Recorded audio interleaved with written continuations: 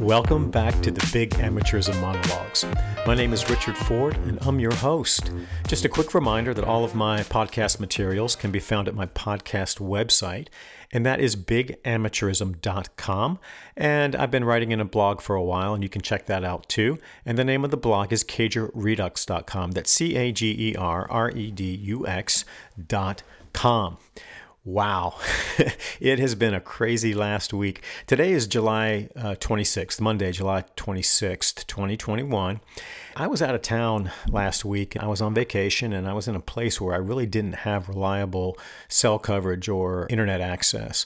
So I wasn't really focused the way that I normally am on the events of the day and how it folds into my work and my thoughts on big-time college sports. But this story about the University of Texas and then the University of Oklahoma leaving the Big 12 to join the SEC has implications that really tie together a lot of the major themes in this podcast and really, I think, put an exclamation point on how this perfect storm has been so unpredictable and so powerful. We are indeed in the midst of the most transformative era in the history of college sports. I've spent a lot of time in my blogging and in my podcasting laying out historically how the business of big-time college sports has evolved. That really begins in earnest in the television era in the 1950s. And then you had some other things coming into place, and there were several other perfect storm eras. That era from 1945 to 1956 was so important. And then you had the Board of Regents era. And now we have what may be defined as the Alston era. And there's been a lot of talk about name, image, and likeness. I'm going to get to that a little bit, but name, image, and likeness is going to be a footnote historically in this because there really isn't much there in my judgment.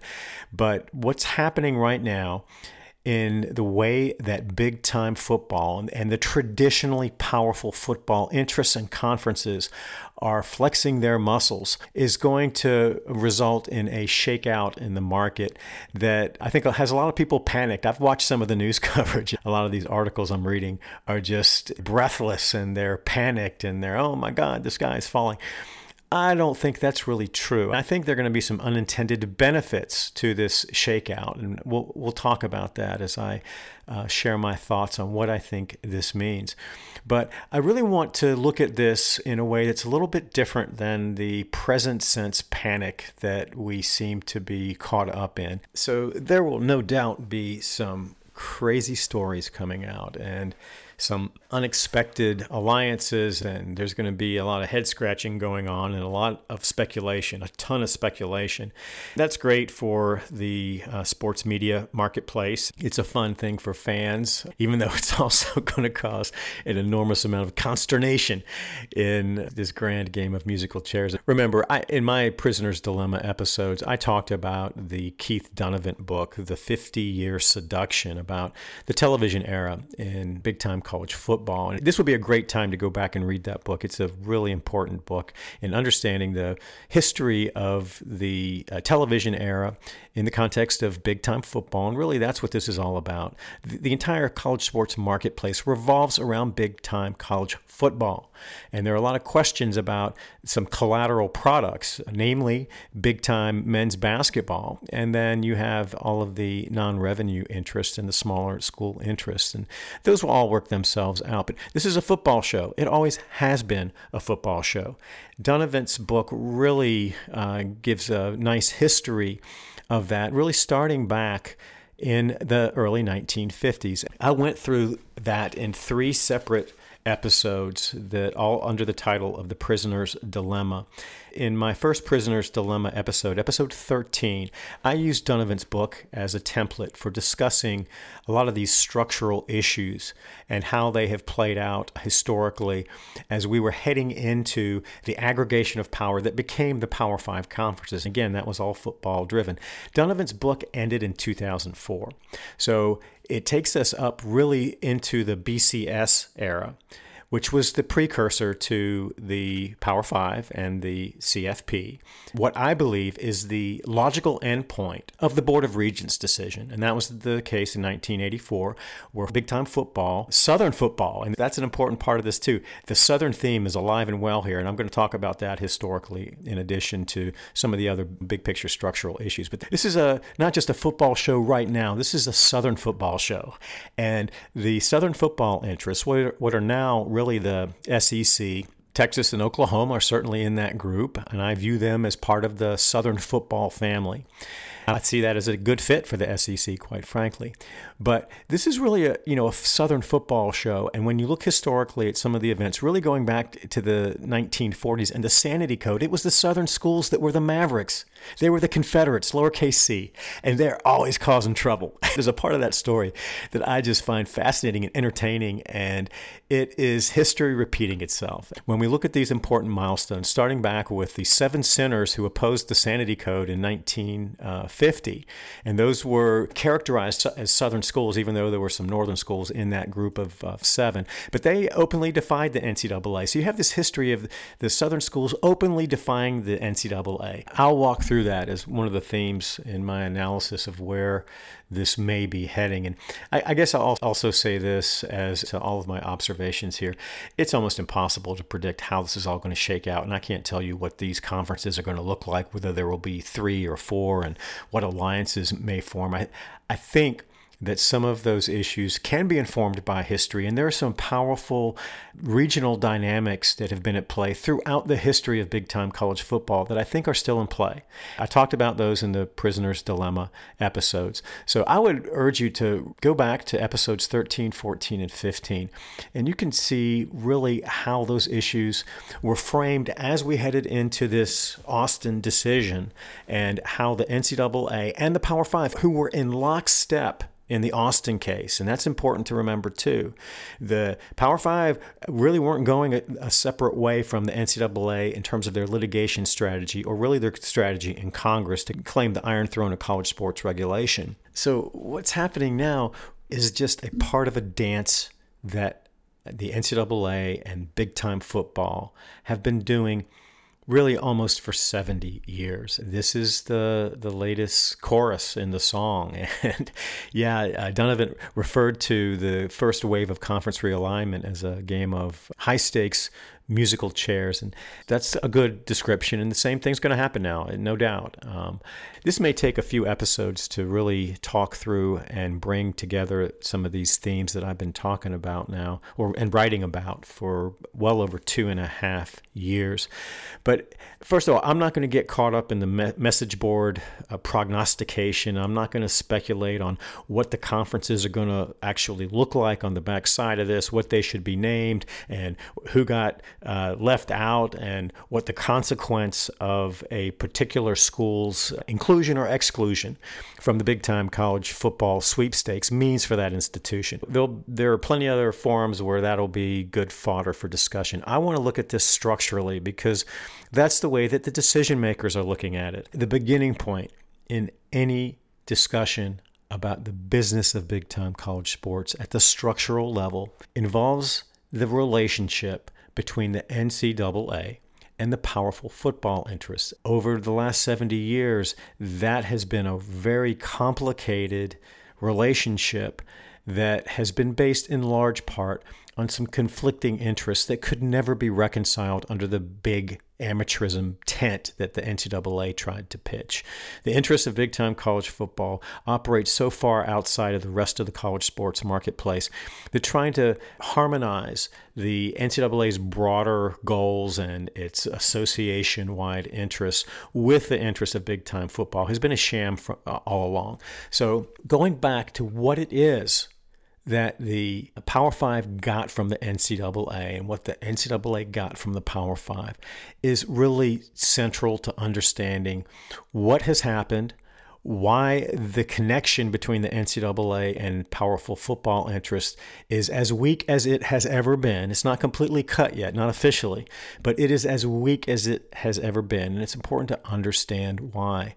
We got a preview of that on March 31st, 2021, when the U.S. Supreme Court held oral argument in the Alston case.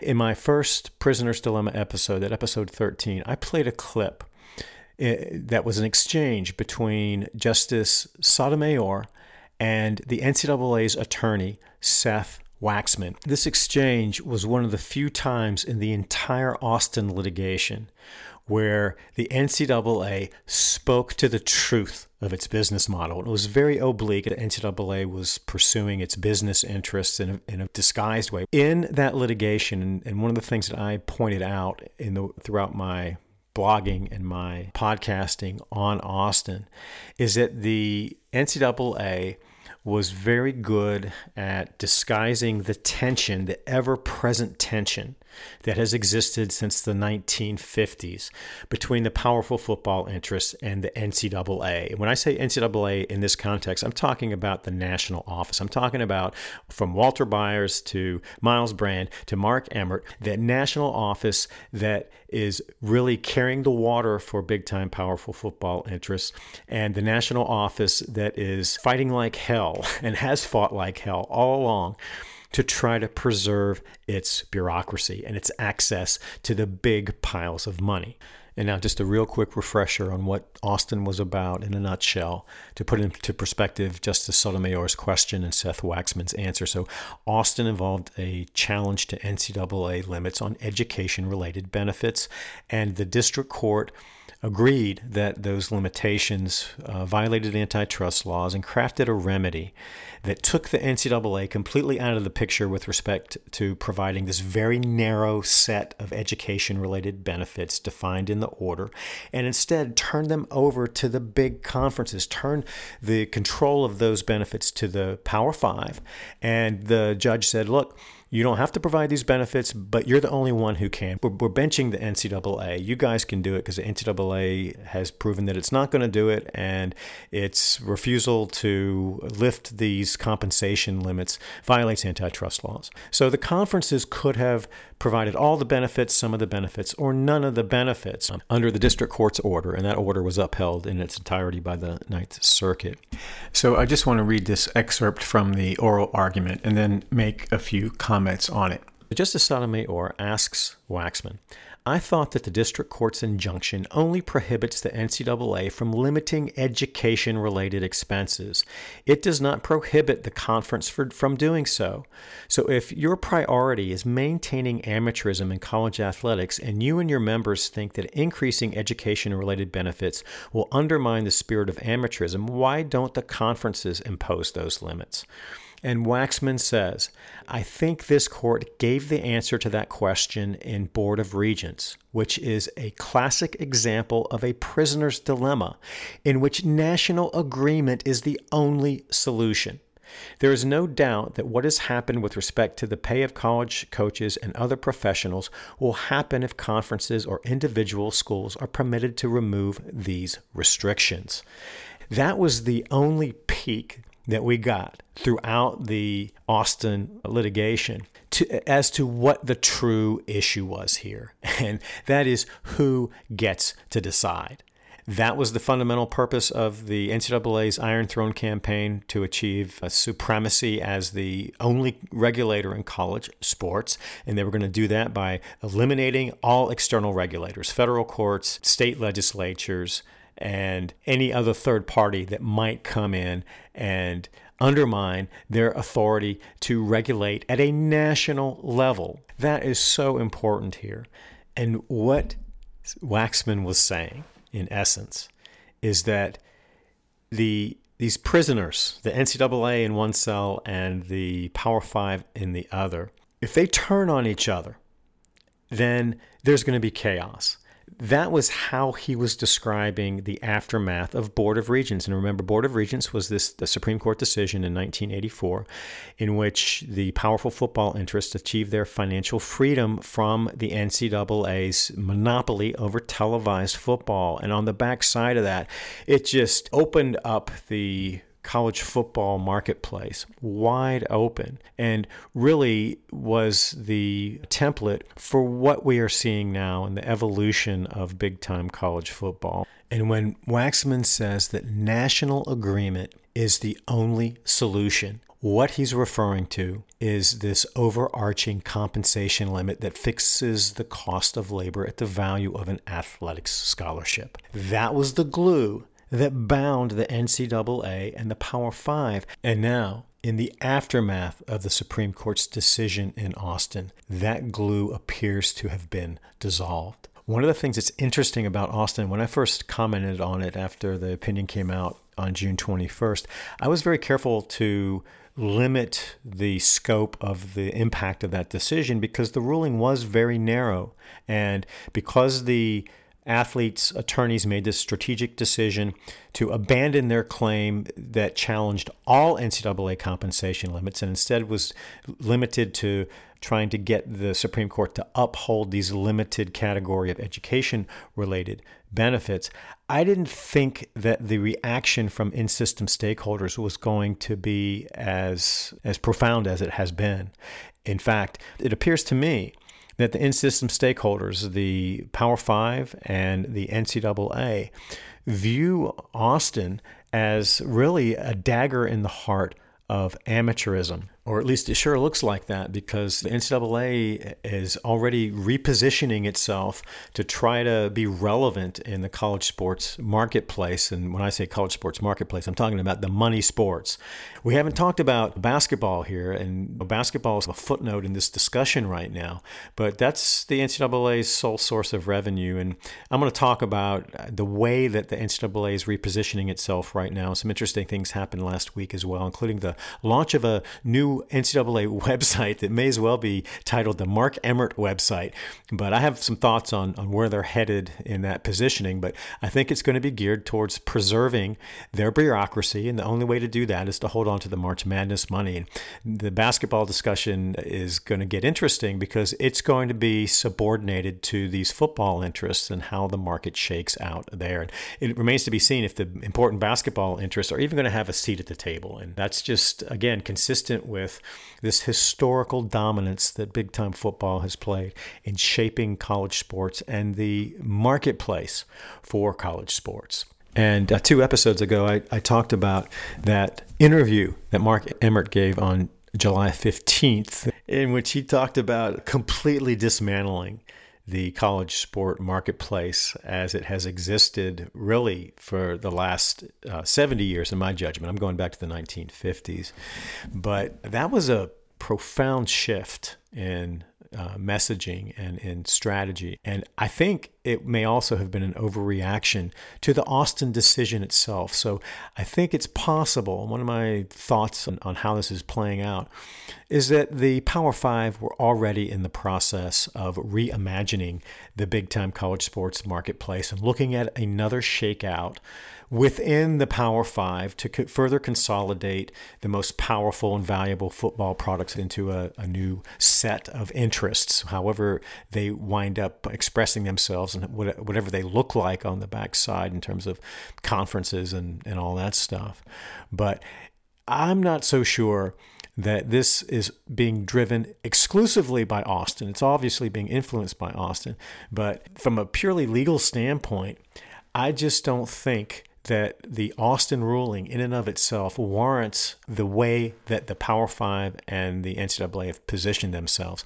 So again, it's one of these shifts in the structure of college sports that's really impossible to analyze completely right now or with any confidence, because there are obviously some important backstories here that are not in the public record, and they will reveal themselves over time. And one of the things I want to know is, when did the SEC really start courting Texas and Oklahoma? Or when did Texas and Oklahoma start courting the SEC? We don't really know. My guess is that this may go back a little bit further than you think. And when you look at some of the reactions by other Power Five interests to this, what appears to be now an imminent departure of Texas and Oklahoma to the SEC, you get the sense that some of these issues have been on the table for quite some time. And the commissioner of the ACC, Jim Phillips, he just took that job a couple months ago, but he made some comments to the effect that the ACC had the intention of courting Texas and Oklahoma. Again, we don't know whether there were any formal discussions, but these powerful football interests are always looking to solidify their power, their market share, their access to money, and their market dominance.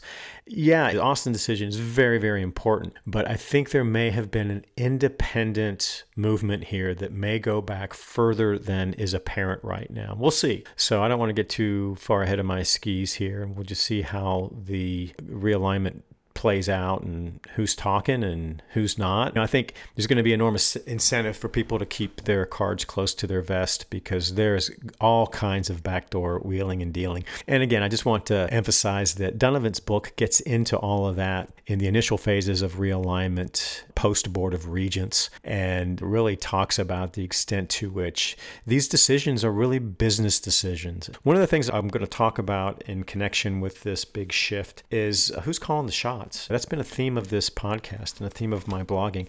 It's not clear at all right now who is in charge, and that is just reinforced again and again and again.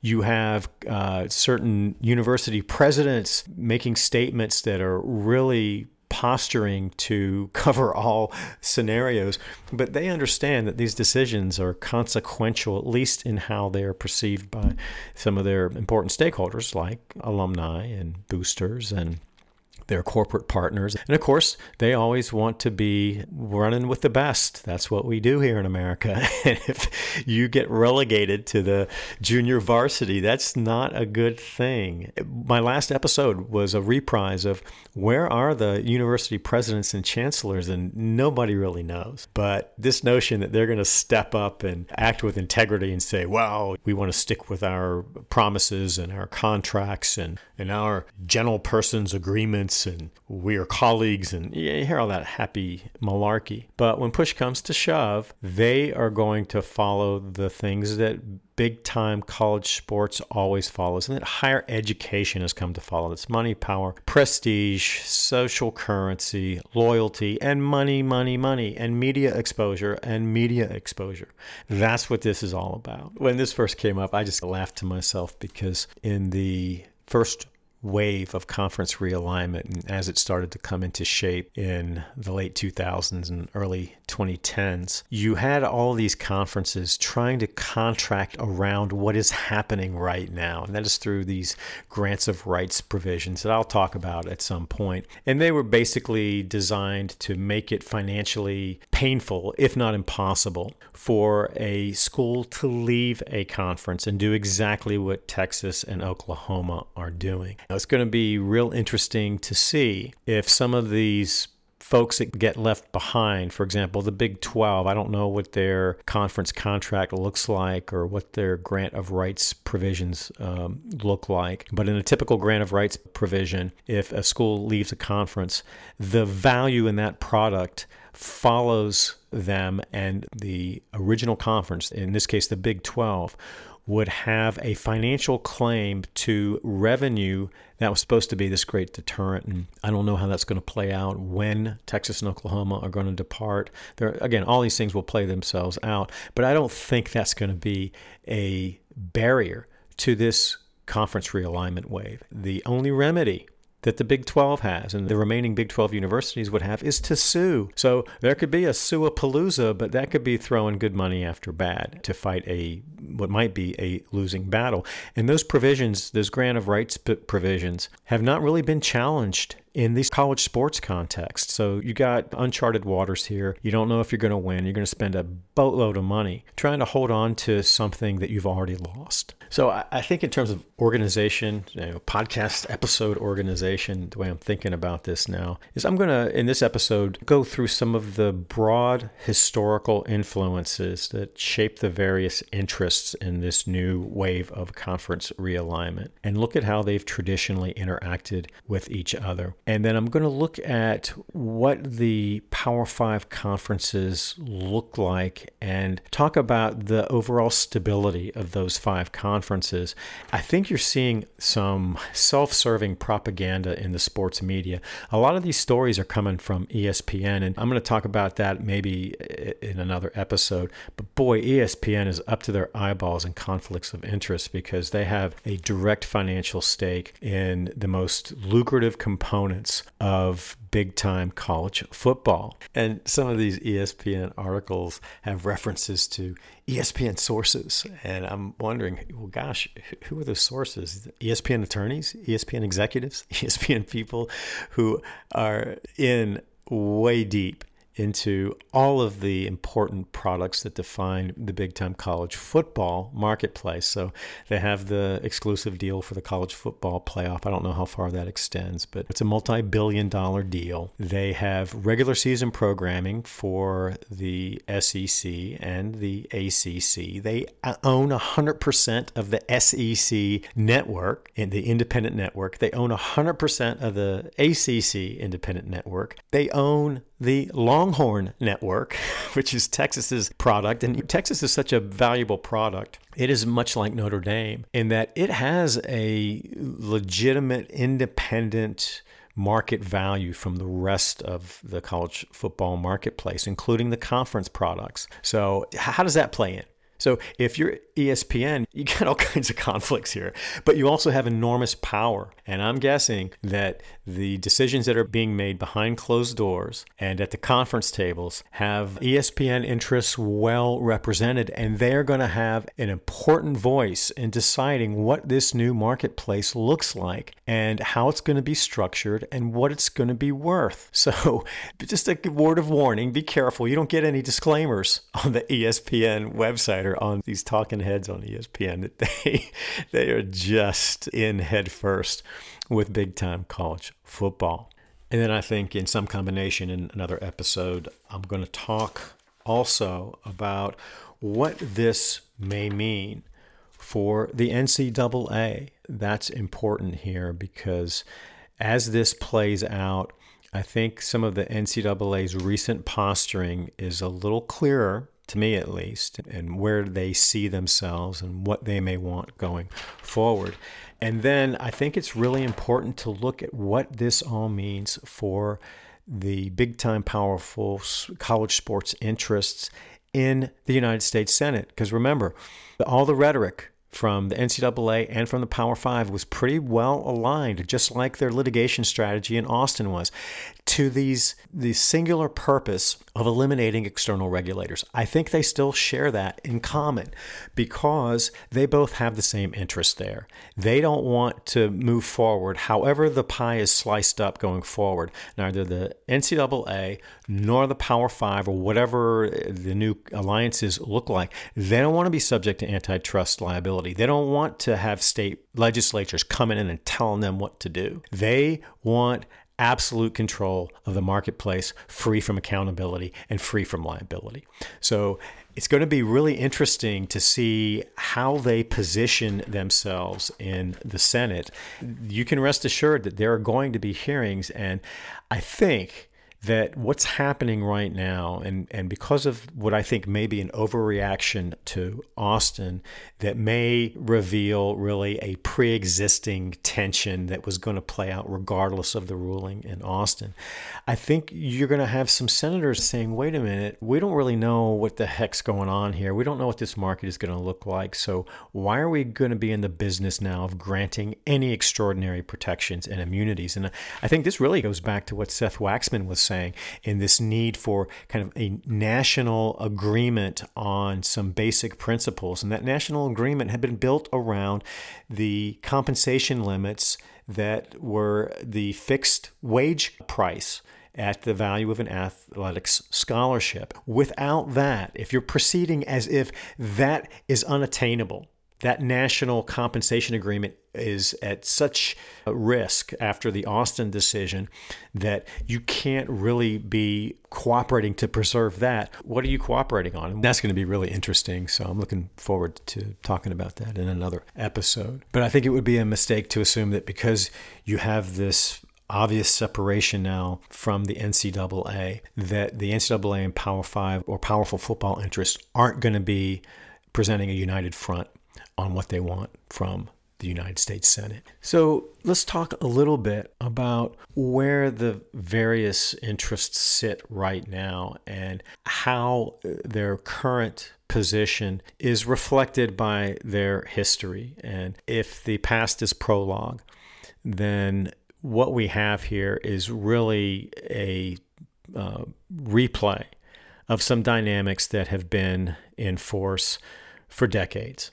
I mentioned the Sanity Code earlier. When you go back to these massive structural changes in college sports that really began in the 1950s and the beginning of the television era and the beginning of the NCAA's acquisition of meaningful enforcement jurisdictions. In 1951, the NCAA, for fortuitous reasons, became a power player. And I talk about that in the episode in Pay for Play on the period 1945 to 1956. And I go through all of the things that happened in that other perfect storm that really gave the NCAA some power. And then remember that the NCAA from 1951 to 1981 had an ironclad monopoly on televised football. So it was in the driver's seat. It was the power player. That monopoly was challenged by the College Football Association, which was a group of football interests comprised primarily of schools from the South. You also had some big-time independents. Penn State was part of the CFA. Notre Dame was part of the CFA. But you had a basic rift between the Southern football interests on the one hand and then the Midwest and Western interests on the other. That was a really deep divide. It was a Hatfield and McCoy type of relationship between the Southern football interests on the one hand and then the Midwest and the West Coast interest on the other. So you had the SEC driving the train on changing the face of college sports. They just went right to the belly of the beast and challenged directly the NCAA's monopoly over televised football. And it was an audacious power play. Talk about a high-stakes poker game. The Board of Regents litigation was it. And the CFA pulled their interests to the side of the rest of the NCAA. They didn't leave the NCAA. They really weren't threatening to leave the NCAA, but they were threatening the core of the status quo. And the status quo of the NCAA in its earliest iterations, beginning in the 1950s, of the modern era of college sports, ran really through Midwestern interests. And the Big Ten and the NCAA were really joined at the hip early on. And when Walter Byers became the NCAA president in 1951, he came from a Big Ten culture, and early on the Big Ten and the NCAA shared an office, and then they separated out.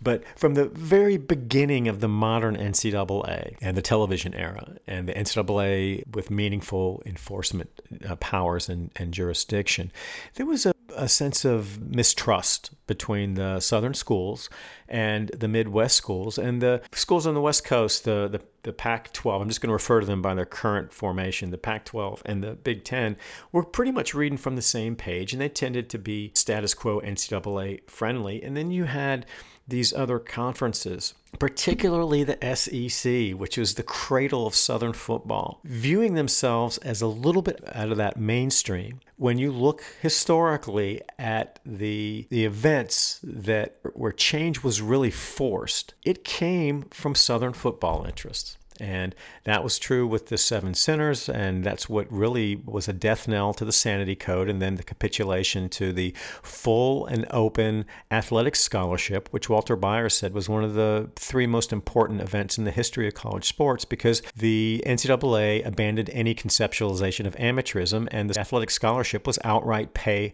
for play. And that was a Southern movement. And then you had the CFA coming in the 1970s. I think it was formed in 1977 in the midst of big-time football interests, segregating their interests under the NCAA umbrella to gain more power and also to gain control of NCAA governance.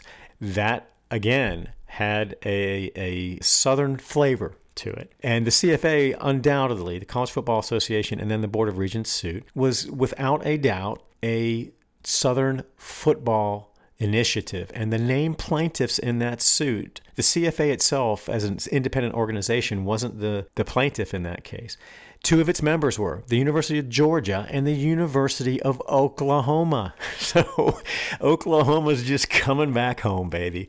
They put themselves out there and they litigated that case, and they won, and they won. And on the backside of that was enormous resentment on the part of Walter Byers, and he's a Big Ten guy. So you had the Pac-12 and the Big Ten basically at war with the Southern football interests over the formation of the CFA and over Board of Regents, because they thought that Southern football was trying to upend college sports and they were going to leave the NCAA. So in the aftermath of that, you had even more distrust between these regional interests. And that played out through the post-Board of Regents era. And remember that after Board of Regents, the CFA came out with its own television package, and they were selling it to networks. And in the turmoil and chaos that resulted after this suppressed monopolistic market from 1951 to 1981, you had a glut of football content. There was a disorganized market. And for some of the CFA members, they were actually making less under the CFA contracts post-Board of Regents than they made with the NCAA contracts pre-Board of Regents. So it took a long time for that market to play itself out. And I've made similar observations with this new nil market, however it winds up being defined. And we don't know yet. You know, a lot of that's going to be influenced on whether and what the Senate does when it comes back. But there's always market disorganization after a fundamental change in market behavior that's a result of the release of market forces that had been suppressed. So it took a long time, and then the CFA overplayed its hand. It got fat, happy, and greedy. It thought it was just going to walk all over the NCAA, and that didn't really happen because the market simply wasn't ready for the new glut of content. And one of the things that just came to mind when I first getting fat, happy, and greedy again, are they getting ahead of themselves here? And is the law of unintended consequences going to come back to bite them in the butt? It's one of those be careful what you ask for situations here. And there's a lot that is unknown. There are a lot of forces at play that were not in play in the 1980s, particularly the influence of congressional intervention and the role of states regulating in college sports. So we'll talk more about that in another episode on this new realignment, but that's important here. So you then had the CFA really falling apart because of its own greed and arrogance. Almost before it got off the ground, you had important components leaving the CFA, and Penn State and Notre Dame pulled out pretty quickly.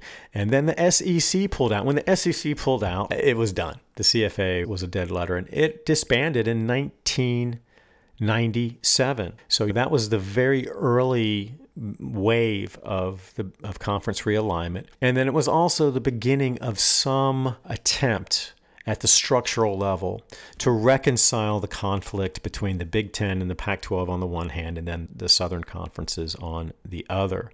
That happened in the 1990s when the Pac-12 put the Rose Bowl in play in the major bowl structure. And that was a big concession, or at least the Pac-12 viewed it as a big concession. And the Rose Bowl was king. It was the prize of all of the big bowl games. But that started the beginning of a complete reorganization of big-time college football, and that was done really through the Bowl Championship Series, which was a successor to the Bowl Alliance. And really it was built around money and access to the big bowls. That carried forward through conference realignment into the Power Five, and then into the formation of the college football playoff. When you look historically at how those interests worked themselves out, really the two big actors there have been the Big Ten and the SEC.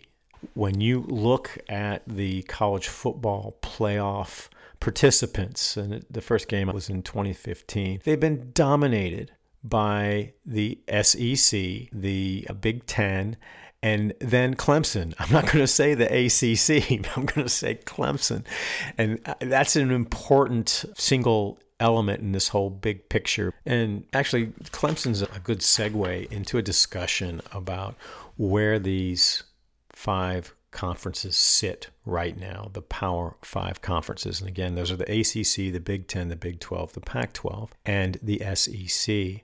I'm going to rank them in two ways. One is in terms of historic stability from a football standpoint. Remember, all of this conference realignment, the first wave that started in the 1990s in earnest, really, and then finished in 2012-ish, and then what's happening now, driven almost exclusively by big-time, powerful football interests. And the goal of conference realignment in that first wave was to aggregate football power under a conference banner that would allow that conference to go out and compete at the highest levels in the marketplace for football programming. The panic that ensued in this game of high-stakes musical chairs was driven around the fear that a school was going to get left out of a conference. It was going to be able to go to ESPN or go to Fox or go to ABC or whoever they could go to in the big media marketplace to have access to money and exposure. It was getting your school on TV as much as you possibly could from the exposure side, and then being associated with a conference product that was going to be raking in the money, both regular season money and postseason money. That's what this was all about. And when you look historically at these 5 conferences, you really can see that there's some big separations in terms of stability.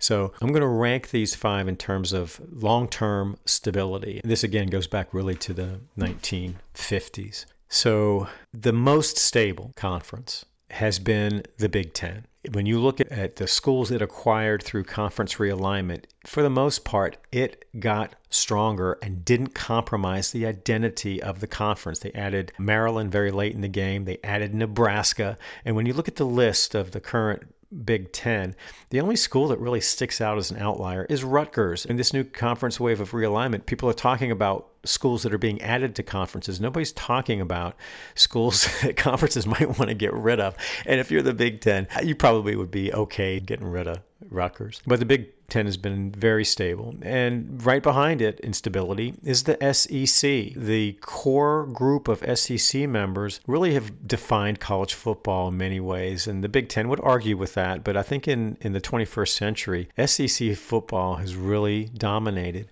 In the realignment wave, the first realignment wave, they got into the Texas market and they picked up Texas A&M. They brought in South Carolina. That was a great fit because that's really, I think, in the meat and potatoes of SEC territory on multiple levels, not just geographically, but in terms of philosophy and the climate and culture of the university. And it's the flagship state university of South Carolina. Let's see, who else did they bring in? Arkansas, not sure that was a perfect fit. And Missouri, not sure about that. But the SEC, the core, its football core is solid and about as good as it gets in college sports. Then the third on the stability list, I would say, is the Pac-12. And the Pac-12 really, in conference realignment, didn't have to do a whole lot. They added Utah, I think, and that's a little bit of an outlier. But most of these schools are a logical fit. They're all big-time schools, and on paper have potential to be football powerhouses. They've underperformed, and that's been an issue for the Pac-12, and I think that's one of the reasons they wanted new leadership there. So you've got the Big Ten, the SEC at the top of the pack, undoubtedly, and then there's some meaningful separation below that.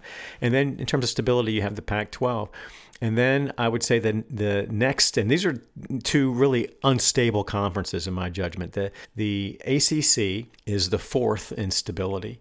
When you look at the moves that they made in this first conference realignment wave, it completely changed the identity of the ACC from a basketball conference to a football conference. And prior to all the crazy realignment, you really had Clemson as the only legitimate football power, and most people in this neck of the woods have viewed Clemson as really more of an SEC school in terms of climate and culture and their football product. Boy, the SEC, I think, would love to have Clemson, and that's not outside of the realm of possibility here. When you really look at how these conferences sit, how they came into existence during the last realignment, and you look at who the ACC added, I'm going to just put an asterisk next to Florida State because they added Florida State in the early 90s, and that was huge. That completely changed the character of ACC football because Florida State was dominant then, and those were the Bobby Bowden years. He was right up there with Notre Dame and Penn State and all the conference big-time powerhouses. That really lifted all the boats in the ACC harbor from a football standpoint. But then after that, when in this real musical chairs conference realignment that got crazy in the mid-2000s, they added Boston College, they added Miami, they added Pittsburgh, Syracuse, Virginia Tech, Notre Dame, not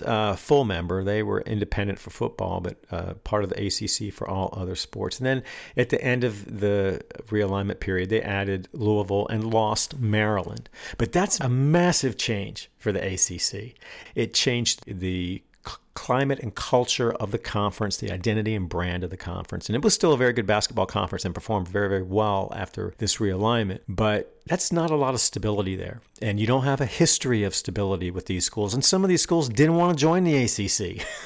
That's another component of all this. And I think that's why this stability analysis is important, because you have some schools that didn't really want to join a particular conference, but they were afraid of being left without a seat when the music stopped playing. So they jumped in.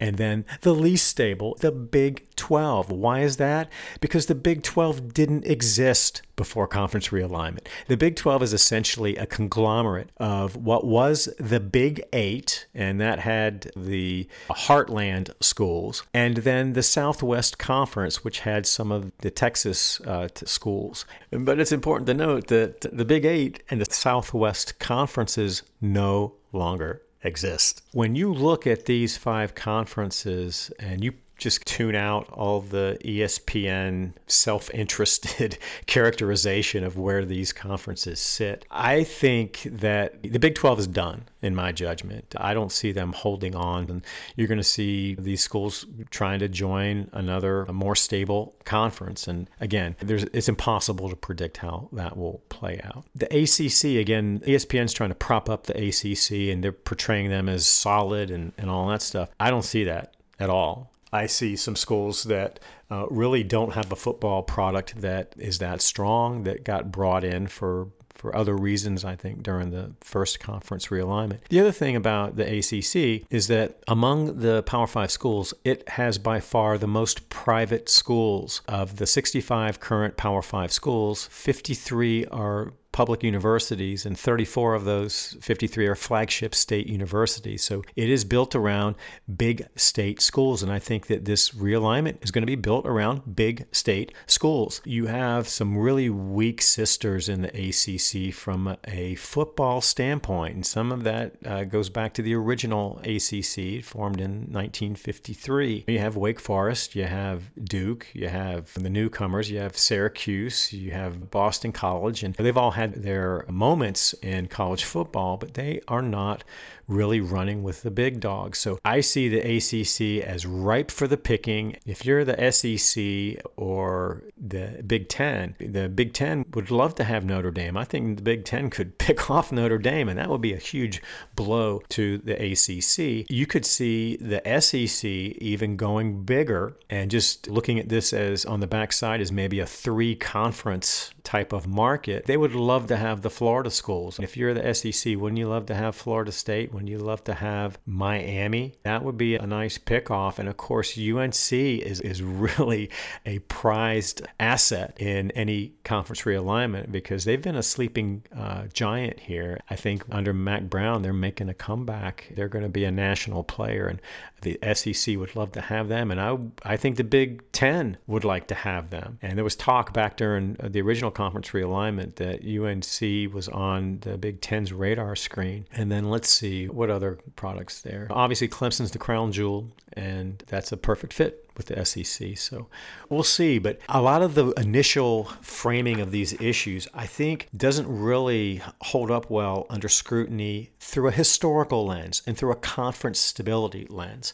And then let's look at the other thing. Let's look at what these conferences, the Power Five conferences, are doing financially. And I've talked a lot about this chart that I put together from trial exhibits from the Alston case that looked at conference revenue and conference commissioner salaries between 2010 and 2018. So just to give you a sense, I don't have the updated numbers, and honestly, the last 2 years may not be very predictive because of the unique market circumstances that were COVID related. So let's just use 2018, and I think this is pretty recent enough and good enough information. But when you look at revenue, just conference revenue, and again, this doesn't include the institutional revenue. So in the ACC, for example, this doesn't include Clemson's home game, ticket sales, concessions, all its institution-specific marketing efforts. This is just the conference revenue. So this would include the conference TV packages.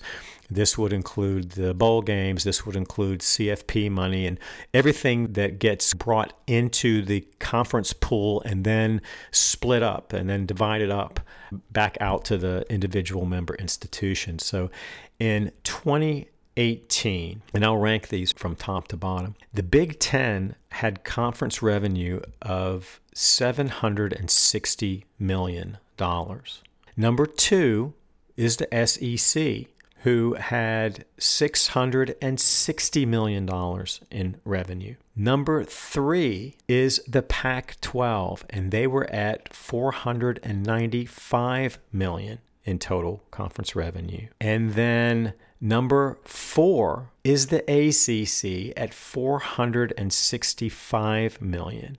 Then in last place, and they are in last place by a lot, is the Big 12 at $373 million. And I think a lot of that value came from Texas and Oklahoma. I don't know what the deal was with Texas and the Longhorn Network through ESPN and what the revenue sharing was, if any, there. I don't know. I haven't gotten to that level of detail.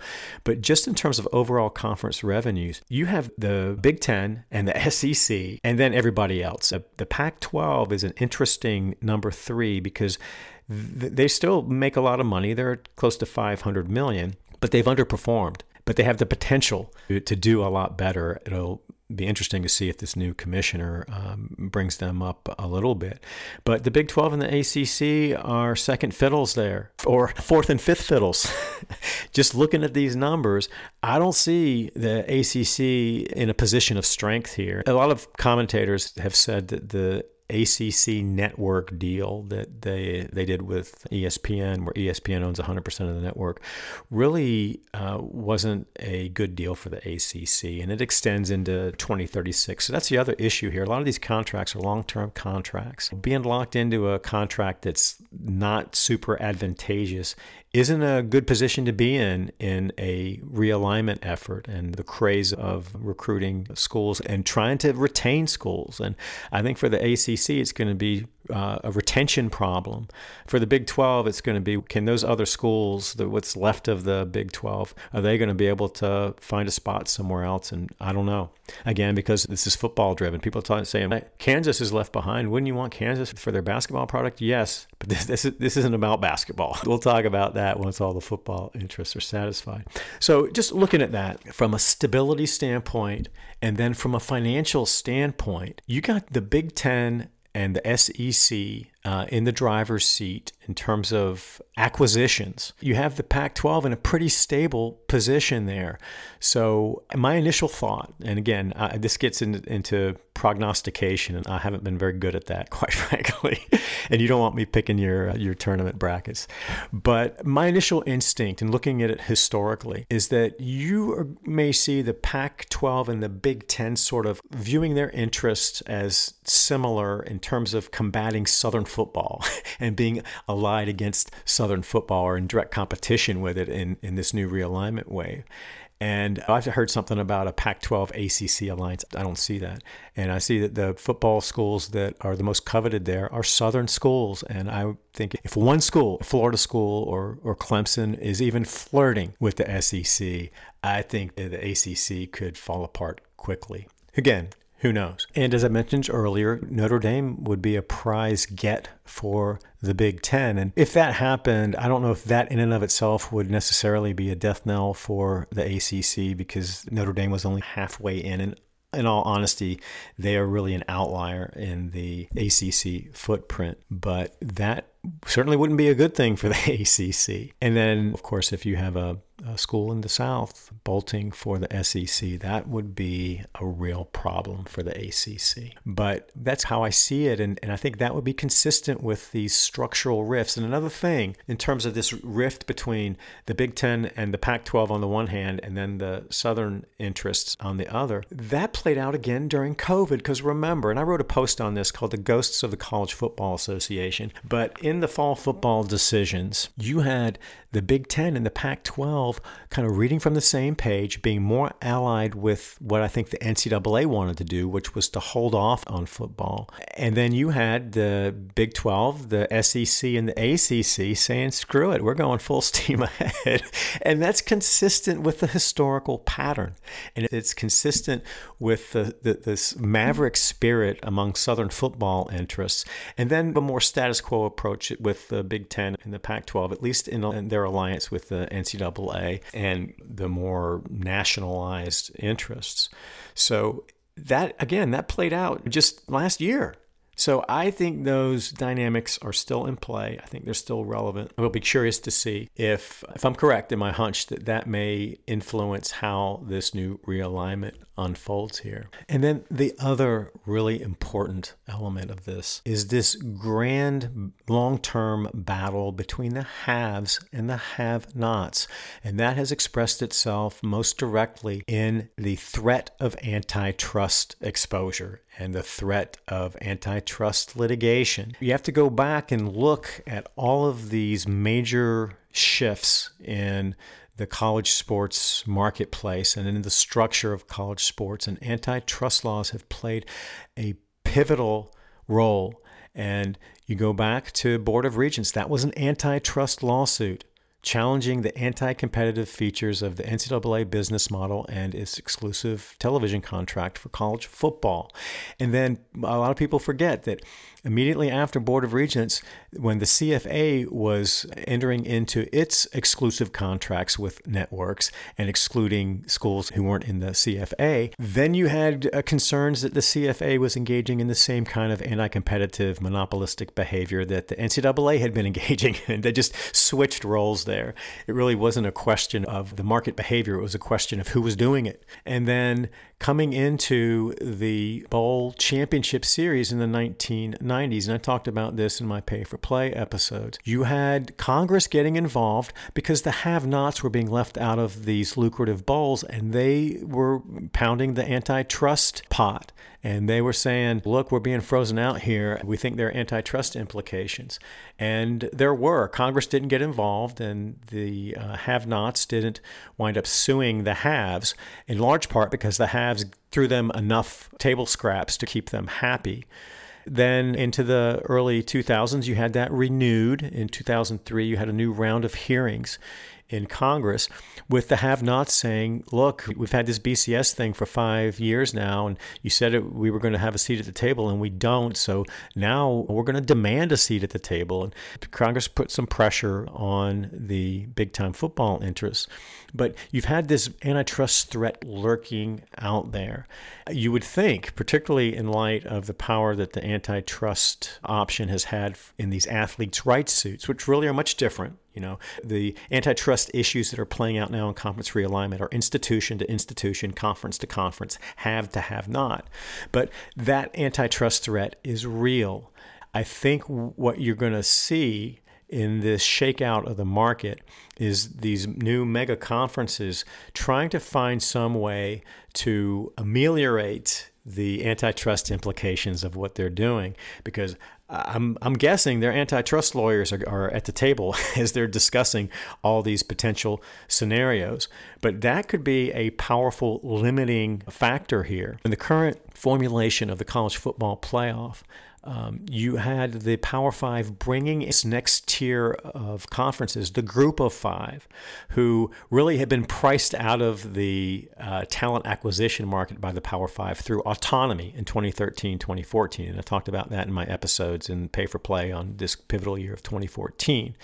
And they brought in the Group of Five and threw them some crumbs, really, I think, is antitrust immunity because they didn't want to get sued by the have-nots. What's that going to look like in the new realignment? Because now you're going to have a group of have-nots like what's left over in the Big 12, what may be left over in the ACC, that is a much more powerful group of have-nots than the Group of Five was. How are these new mega football powerhouse alliances, whatever they look like, how are they going to retain their competitive advantage in the talent acquisition market, but also position themselves so that they minimize the likelihood that they're going to get sued under antitrust theories by the have-nots? All that's has got to be on the table here. You've got some of the most powerful influences in the big-time sports entertainment marketplace who are going to be deciding these issues. But the antitrust issue is a really important one here. That's something I'm going to be keeping my eye on as we move into this next round of realignment. That of course, also ties into what this new football alliance looks like, and we're going to have really an NFL type of product in terms of size and flavor and how they wind up competing amongst themselves on the field and off. And then for those schools and conferences that are in the have category, you're back to some of these same fundamental issues about cooperation. Are we better off in this prisoner's dilemma metaphor cooperating to get what we need to preserve the league and the market and all these things that are crucial to what will be essentially a professional sports league? There won't be any amateurism camouflage that we can rely on as we have historically. And are we going to abandon the principles of amateurism? What's our relationship going to be to the labor force? Is there going to be collective bargaining? Are we going to be able to maintain a nonprofit status? And I don't know how that could happen realistically given what that market would look like. And then you have some of the same issues in terms of congressional involvement. And is that group, that elite group of schools and that product, are they going to receive preferential treatment and get some kind of antitrust protection? Who knows? But all of those issues are going to have to be addressed. And I think they're going to be important elements in the conversations that are happening behind closed doors. We're probably not going to know really what's happening there. And unfortunately, because of the way that the sports media marketplace has evolved and the way that it interacts with the rest of the sports enterprise, you're getting biased information. And this really goes back to some of the three undeniable truths I began my podcast with. Those are that almost everything that we know about big-time college sports comes from people who have a deep and direct financial interest in it, and almost nothing is as it appears to the general public. It is always about the money, the money, the money.